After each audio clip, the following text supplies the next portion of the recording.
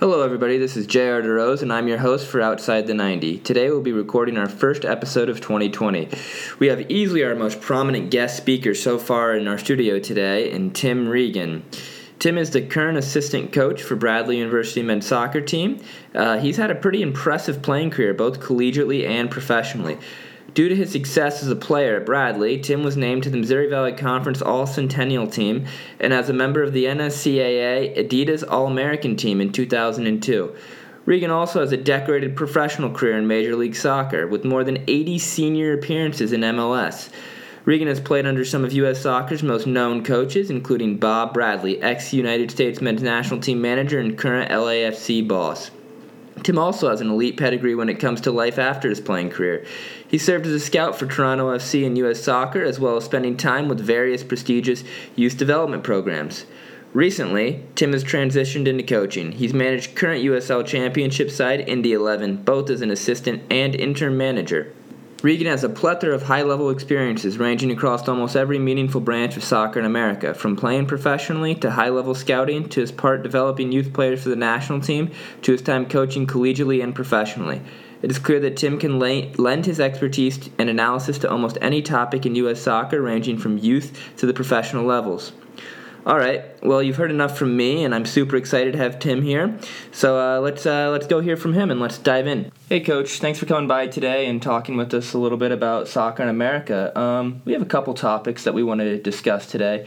Primarily, we want to focus on some differences between Major League Soccer and European soccer and kind of some aspects that MLS takes on that are a little bit different than maybe European soccer or even some North American leagues that you may be familiar with, like the NBA or the NFL.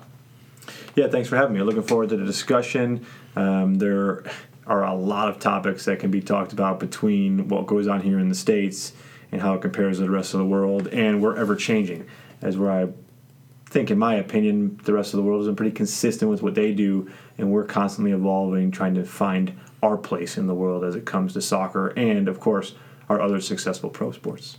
Okay, so kind of the big difference that everybody cites, who on Twitter and other platforms, everybody cites promotion and relegation, and I think that's a pretty played out topic. So what I kind of wanted to hear from you to start off is there's what a lot of people don't know, MLS is a single entity structure. So if you could outline to our listeners what exactly that means. A lot of times when I get into this discussion, and I think people are quick to judge without knowing all of the facts and, of course, the history that goes with it. So sometimes I go with, like, government language. I always see MLS as a little bit of a communist government where everybody's under the same umbrella. So when it comes to contracts, every player's contract and their paycheck says Major League Soccer on it. So you sign with the league, and the league has a mechanism by which you're placed on a team. So depending on where you come from, that mechanism for someone like myself as a college player was you would leave college and you would go into a draft, and then a team would draft you and they would secure your rights for that MLS franchise. In the current day, if you get drafted in the MLS, those rights are kept for 1 year until the end of the calendar year that Team X that drafted you keeps your rights all the way through. You don't have to sign with them. You can proceed to sign in the USL, or you can go to Mexico, or you can go to Europe, or wherever the game would take you. So this single entity structure, everyone gets paid out of the league office, and it varies, though. If you are a guy that is a big-time player in Europe and you're coming to the States, they will have a way for you to get picked up by a team. So in no way is it a free system. The more you read about transactions going on right now, it is getting closer and closer to being more of a free market, but it's still very much so controlled. And it would take a long time to go through every example, but just so people don't get confused, if you're reading MLSsoccer.com in the offseason and you see, well, they had these guys that were called free agents, there is actually a way for a player who's been in the league for at least 8 years and who's 28 years old to be called a free agent at the end of his contract. Luis Robles is a popular name that just went from the Red Bulls to Miami. And these cases do exist, but they're few and far between, and that is what single entity is for the players. Everyone signs to the league, and they get distributed. For the owners, it also has another value when it comes to money sharing, because all of the owners have bought in to a central pot of money in the middle of the league.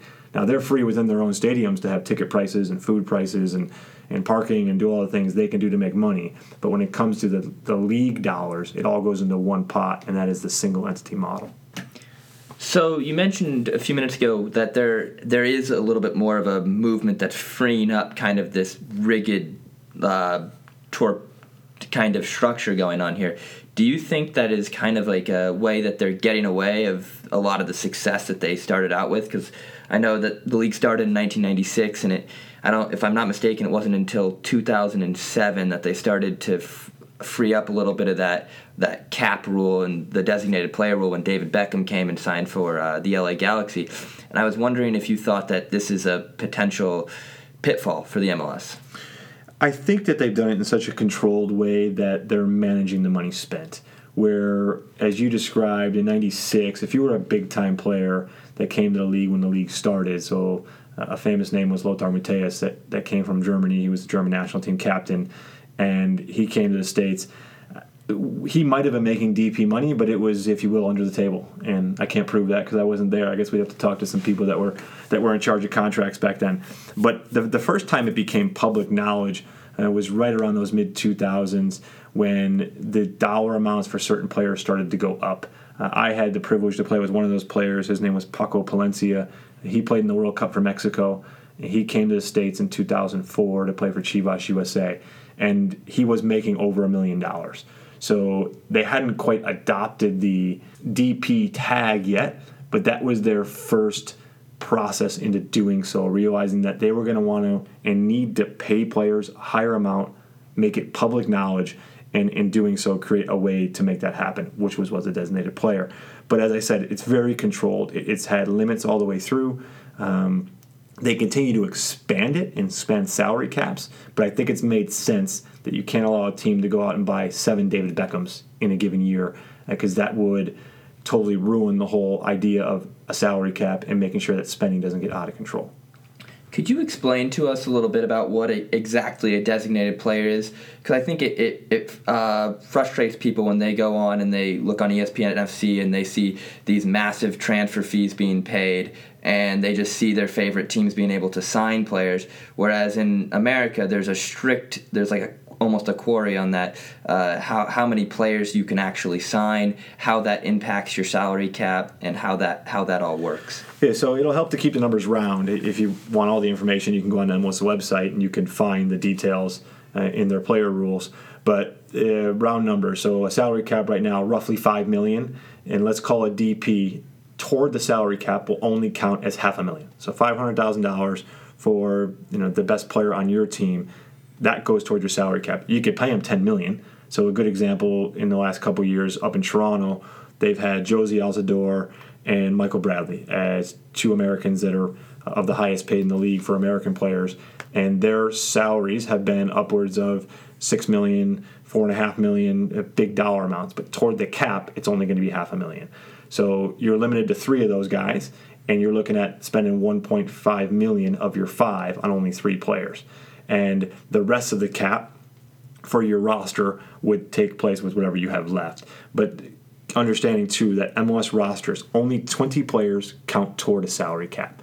And so if you have a homegrown player that's relatively new, they're probably on a small price point, but they don't even count toward your salary cap. Because those last 9 players or 10 players on your roster are never going to be a significant amount of money, making $55, $75, maybe even $100,000. When you add that up, they don't even count it toward the cap. So in that way, the idea of the designated player was you can pay him endless amounts of money, but it's still only going to hurt you so much as opposed to your team budget.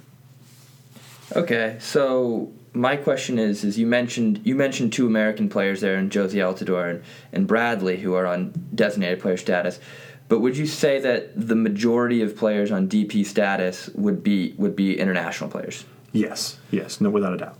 So how does that impact a little bit of growth in terms of like American international players? And do you think that there's a little bit of tension between American players who don't really have the platform to make as much money as some of these international players coming in, or do you think that that's kind of just a hoopla statement?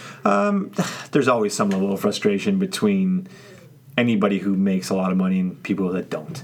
In terms of the Americans, I think most of them understand that if they were to go abroad and have a successful career, that they would then warrant the money coming back. So Michael Bradley was a good example. He had a pretty good run, not amazing, but for an American player, he went over to multiple European leagues and proved he was capable of playing and starting and being an impact player. As where another guy might go over for 3 or 4 years and come back, and you're saying, well, why would you pay him $2 or $3 million? It just doesn't make any sense. So another example, when Tim Howard came back, he had a very long career. He was still good enough to be a top-level player in MLS. And I'm sure other people might have opinions on that, but based on his ability, he had done pretty good things that warranted high-level pay. So I don't think there is going to be a ton of animosity in the world. I think you just understand that's the world market. And if a guy comes here, and let's take Zlatan, as he comes to the Galaxy and is absolutely fantastic in terms of scoring goals, well, are you going to argue with how much he gets paid? I mean, most of these guys they back up their pay. And when they don't, they're gone after 1 to 2 years. That's just like the rest of the world market. Okay, so that leads me into my next form of question here, and that's something that you see primarily in American sports with the NBA and the NFL, but you don't hear so much about in soccer. But that's basically like a players' union, and does that exist in Major League Soccer? Yeah, so MLS does have a players' union. We've had one since the first collective bargaining agreement went down in 2004. It was executed before the 2005 season. And prior to that, what you had in MLS in the early days was basically just litigation, where players would try to gather and basically sue the league and try to get some rights. It didn't work, and eventually a couple of players got together and they found some backing in the D.C. area and formed the first MLS Players Union. And what that started with, quite simply, as a player that was active at the time, we all took money out of our wages and started to put it in an account, and the Players Union kept that account. And that helps fund the Players Union, so the players pay into it. And it also prepares for what would be a bad time, that would be the ability to strike. And if you want to go on strike, you still need to pay your players to make sure that they all just don't go broke. So over the course of now 17 years, or 16 years, you've had a good run of the MLS Players Union accruing money. And so right now, as the 2020 season is getting close to preseason, they are in negotiations for another collective bargaining agreement. And if it doesn't go well by the start of the season in March, they have the potential to strike, and that is because the base of money has grown so much over time that the Players Union gets stronger and stronger. And of course, salaries have gone up, so there's more money being kicked into the Players Union. But that initial CBA that went down in 2004 was very, very basic. It was essentially the ability to have a minimum wage and to make sure that everyone got health benefits, and a 401k was adopted, and what are very basic things in any work realm for full-time employees. And that was the first time it happened. And then each collective bargaining, I think there was another one in 10. They're about on 5-year cycles. So you do the math from 05 to 10 to 15, and here we are in 20, going for another version.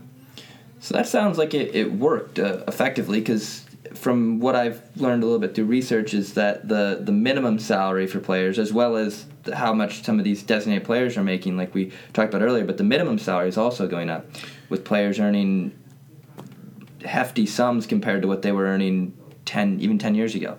It has, and it definitely has significantly helped the low-end player, but it's also very much so helped the high-end player, because they've been given the ability to make more money. They've also, as we talked about earlier, this ability to be a free agent. If you've been in the league for a long time and you're a certain age, you get a freedom that nobody else has been given. And some of those ideas started with collective bargaining. And there are also lots of little details when you go through things that a lot of people don't hear about. Appearance fees. There are certain price points for appearance fees for your club, for what are league sponsors or national sponsors. It gives you what is a more respectable wage for a professional athlete to show up and do something for Coca-Cola or big-time sponsors like that, where they're not just going to pay you $250. In comparison to the rest of the world, our MLS Players Union in the States is unique. but not one of a kind. So the Germans have one, and if you were to look it up, if you want some more information on your own, there's a organization called FIFPro, F-I-F Pro, and they are a representative body for 63 member nations where players have some representation. Not exactly the same as what we have here, but at least the players are backed by something in terms of help if it's ever needed. Well, as we outlined in the intro, Coach has actually spent time in what is now the USL, and I was hoping that you could outline for us kind of the structure of how USL works and how it coexists with an MLS and how it has multiple sub-leagues and in terms of the championship and League One, and just kind of give us a little bit of background and history and how that works. Let's start with the history because it's hard to talk about the current without knowing where it started. So the USL has been around since the mid-'80s and took its little closer to its more current form in the mid-'90s with a league that was called the USISL. And eventually that league, after a couple years, kept getting little name changes and became the A-League. And an A-League was, when the MLS started, pretty strong in a sense that the last non-MLS U.S. Open Cup winner was the Rochester Rhinos, who were an A-League team in 1999, and they were good. They were better than most MLS teams because they had continuity, they had good players, they paid well, and it rivaled the MLS in that way. But as the MLS grew stronger, the A-League grew weaker. And over the course of time, it became much clearer that it was a second division. And as it evolved into the late 2000s, those first decade of it was, how do you say, just started to get weaker and weaker in terms of stable teams. And teams would drop. Quite a few teams stayed for a long part of the history. But this current USL model has become important because they are backed by the same group. So you're looking at the championship and the League One make up our second and third division in this country. The fourth division, being purely amateur, is also exists with League Two. So the USL created this nice steady 1, 2, and 3 structure. Now there are rival leagues. Right now we're starting in 2020 with another third division league, NISA. And there's still the NPSL, which is another fourth division league. So there's still a lot going on in our country that's a little bit discombobulated. But I believe at this stage that the USL has brought stability. There's last season 34 teams in 2019 in the USL Championship, 10 in the first year of USL League One. The MLS will have a big role to play as the future goes because what will they do with their reserve teams? Will they mandate all of them go to the Championship or League One? At this stage, it seems to be leaning toward League One. That will, as time goes, sort itself out. It hasn't quite done so yet. You look at certain teams like the New York Red Bulls, too, have been very successful in the championship, and other teams are just much better suited for the League One model, which is lower pay and more younger players. So I think something that is confusing people right now is that when they hear the term championship, it is immediately thought of in terms of the English championship, kind of how that works. But I think it's important to note here that professional soccer in America isn't exactly run the same way as Coach outlined earlier in terms of like a FA kind of operates things in England, whereas the championship and the Premier League, obviously we don't have promotion relegation where there's teams coming up and down. So could you outline to us a little bit of maybe some gaps or some quality pay, how any real differences, drop-offs between Major League Soccer and then the USL structure and its multi-league system? I'll start with the first point you made, which was the fact that our governing body, U.S. Soccer, does not run the leagues, and that is much different than every other country. As you said, in England, the FA is in charge of the national team and the leagues. In our country, MLS is a separate entity, as is the USL, as is the NPSL, as the NISA. They all have standards they have to follow. The federation sets those standards. So if you were to go into the federation's protocol, you would see that in order to be an MLS team, there's a certain amount of money an owner has to have. There's a certain amount of city size, population, stadium size, and then that decreases when you get to the second division, which is the USL Championship. It decreases again when you get to the third division, which is League One.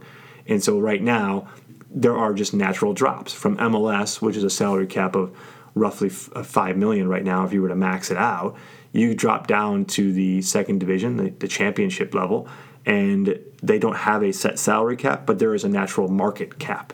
So a high-end team would spend $1 million on their player salary budget. That doesn't include maybe some housing or some other little perks the players might get. And if you go down to League One, a high-end team would spend about $400,000 on their salary budget. And these are high-end examples. At the championship and the League One, as our second and third divisions, the high end is rare. There's more of a norm and a low end that, as you said, creates this big drop in terms of what the players get, the quality of their daily routine, training facilities, game day facilities, medical, food, shoes, things like that really some college players receive better benefits in their daily routine than professional players. Yeah, and I would argue that I don't think there's any issue with the high end of how things are operated. I think the issues come in that there needs to be almost a minimum standard required to be in to call yourself a professional club. And I don't know, maybe you can elaborate on this.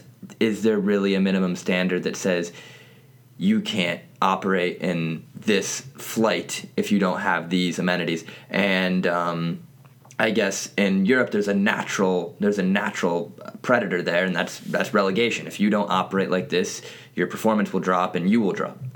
Here it's more of a fixed league, and I don't know, is there a regulation body that would say this is not up to scratch? There isn't. It's on each league to do it themselves. So the MLS does the best job of making sure that everybody's taken care of, but that's why they're the top division. And when you hit the second and third divisions, it's a little bit more loose. And the league, so the USL, will do their best to make sure that clubs are operating professionally. But at the end of the day, money talks. And if an owner is just losing money, well, the players and the club on the inside will feel the effects of that. I'm not sure if the person who walks into the stadium can see it as clearly. They'd have to look pretty deep to see things that people on the inside would have a better feel for. But it's a definite problem when it comes to the idea that starting and running a professional soccer team is easy. It's very expensive. There's no money to be made. You're almost guaranteed to lose money. And how does that affect the quality of life for the player? All right, Coach, so you mentioned how expensive it is to operate a second or third or any professional soccer club. So I'll ask you, what is the point of operating? Is it to produce players? Is it to sell players? Or what exactly do you think the point is?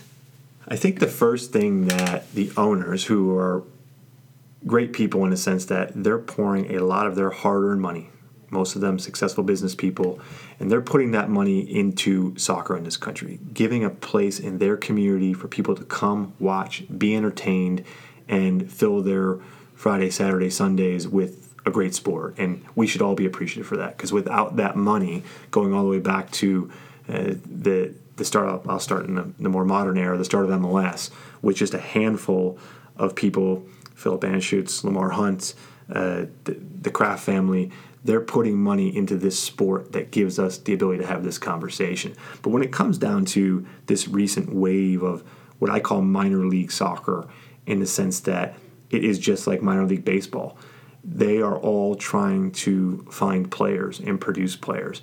But at this stage, we are not quite yet good enough for the buying and selling like the rest of the world. We don't have the ability of Argentina or Brazil or Colombia or Uruguay, where their best players as 18, 19, 20-year-olds are being gobbled up by European countries, in particular the Big Five. And those players are going on to either have high-level success, or maybe they get sold off for $500,000, $1 million, $2 million to lower-level teams or leagues around Europe. And we're getting there in terms of, if you look at our young players taking the jump to go abroad, are very brave, because they're taking a huge risk. And even the good ones, even the Tyler Adams and the Gio Reynas, and these kids at 17, 18, 19 are taking a risk to go abroad and be hopefully the next great American player. Even Pulisic at a young age of being sold for $73 million. These are big dollar amounts. But when it comes back home, I don't know if anyone on the technical side can answer that question in terms of players at the lower leagues, it's hard. It's hard to find them, and it's hard to keep moving them around for the business side. So would you say, because given just the sheer size of the United States and the population of the United States, what would you say some challenges that we face in the scouting process and the production process of young players that is unique from the rest of the world? Our first problem is that we don't invest. We don't invest in scouting networks. We don't invest in our own communities in a scouting network. So if you are a pro club and there are, in 2019, you're looking at 34, 10, 44, you're upwards of 70 pro clubs in the country right now. And that includes MLS clubs. Now, they all have scouting departments. All of them need to increase in size. They need more money spent on a scouting department. But at the lower leagues, they don't have scouting departments. They have coaching staffs. And a coaching staff gets on the phone, makes a couple phone calls. They don't have time to go out throughout the course of the year and look at players. They're going to use video and the occasional live viewing or trials. And so in that way, I don't think we've started off with that side of things on the scouting level of putting the resources into it. And that includes, for a lot of these pro clubs, they do have youth arms. They have academies, as they're all calling them. And are they out getting the best players? Now, it's going to cause another debate of, well, you're stealing players from other clubs. Well, there's a natural progression in sport. You start off at a certain level and you have to go to a higher level. And it's the professional club's job to produce academies, academy coaches, academy environments that are worthy of players to want to go to and understand that they're going to have a future in the game and learn and do all these things. So that's a lot of separate talking points right there, but it does bring the idea of, as we could talk about, the U.S. national team for the men aren't great right now. Whose fault is that? Is that the national team program's fault? I don't think so. It's not their job to produce players. It's their job to find players. And one other point about the question you asked about the size of our country, we're a fascinating country in the sense that if you're from Boston, Massachusetts to Miami, Florida, to Los Angeles, California, to Seattle, Washington, that is 4 different areas of the country, different field types, different weather, different cultural backgrounds. We're a very unique country in that way that I think it makes it more challenging to try to get it right. So do you think that, you mentioned the national team there briefly, do you think that the challenges we face scouting at a professional level directly flow to challenges we face scouting at a national level? Or do you think that maybe the MLS clubs, I know there's been a lot of talk about MLS academies and producing homegrown players and how they work, and do you think that the scouting is maybe corrupted from the core, or do you think that one is doing better than the other? Obviously, you mentioned who has the burden of producing players. Is it the U.S. national team or the clubs, and obviously all that? Well, the Federation tried to take a lead in terms of creating a development academy league for the boys in 2007, and when they did that, it was with the goal that all the best players in the big markets would funnel into this league and make their scouting job easier. And it makes sense in terms of, okay, you're always going to say, well, what happens in Omaha, Nebraska? What happens in certain regions of the Mid-Atlantic or in certain areas of the Northwest where there might be good players hundreds of miles away from major cities where these MLS, or not MLS, the Development Academy clubs are. And we can't solve that, right? We're just too big of a country for these problems. If a good player wants to make his or her way up, they need to train and then find their way to a pro club. That's their job. And the scouting part is very difficult because what you end up with a lot of times is there might be identifying the right players, but it doesn't mean they could get them. And that makes it hard, right? You might argue the same for Manchester United at this day and time, where I'm sure they're pretty good at evaluating players, but it doesn't mean they can get them to come to a club that's suffering a little bit in terms of redefining its culture after some coaching changes and all those kinds of things. So none of these problems are easy to solve, but I think the onus falls on these professional clubs to try to drive things with financial investment and understanding that it is the job of the clubs to produce better players. So to segue a little bit into current events, recently that's been brought to mass attention through Twitter and other news outlets that there is this push to move all coaches, all youth national team coaches, to Chicago and operate out of a single hub. And what's led to that is there's been a massive vacancy of youth national team coaches, both on the men's and women's side. So I was wondering if how you, somebody who's been around this, view this move to mandate a single hub in Chicago. Looking at both sides of it, the positive side of that move would be, for the first time ever, you would have all the coaches under one office, showing up to work every day, talking about the game, talking about players, talking about tactics, talking about the ups and downs of a given birth year or a given age group or a given individual player, their backgrounds, where they're playing at in the world, which we have young Americans all over the world right now. And we have this debate, and I don't know if debate is not the right word, we have this back and forth with Mexico, where we have a lot of players who have dual citizenship and they can play for both countries. And is there a value in having all of your staff together in one place to constantly be in touch about these things as a player moves from 14 to 15 to 17 to 20, or maybe they were on the radar when they were 14 or 15 and they come out when they're 20? You're going to have people in the room who said, oh, well, yeah, at that point in time, that player just wasn't good enough, but they've made great progress, which is why we overlooked them. We didn't overlook them, but we didn't rate them when they were younger. And for our women's program, it will be continued greatness, where what can they do to ensure that we don't drop off from the perch, right? Number one in the world. And I think we're all confident that we could stay there. But does there need to be a change on the federation side to ensure that continues to happen? You can make that argument. The other argument you can make is this country's too big. That's stupid. You don't have a training center in Chicago. It's too cold most of the year. And why wouldn't you have it somewhere else? But there's no perfect spot. So the idea that moving everyone to one location and having them work together every day, I think if I'm the national team and I say to them, that's a sacrifice you have to make to be a national team coach, I don't think that's the biggest sacrifice someone's ever made in their coaching career, is to uproot and move to a location where the federation wants them. All right. Well, thanks so much for coming on, Coach. It was great having you on, and I think we were able to have a good conversation about everything from professional soccer to scouting to kind of a history of American soccer, sub-leagues, and kind of how everything in this country operates at a general level. And I think it was a very educational talk, and I'd love to have you on again sometime.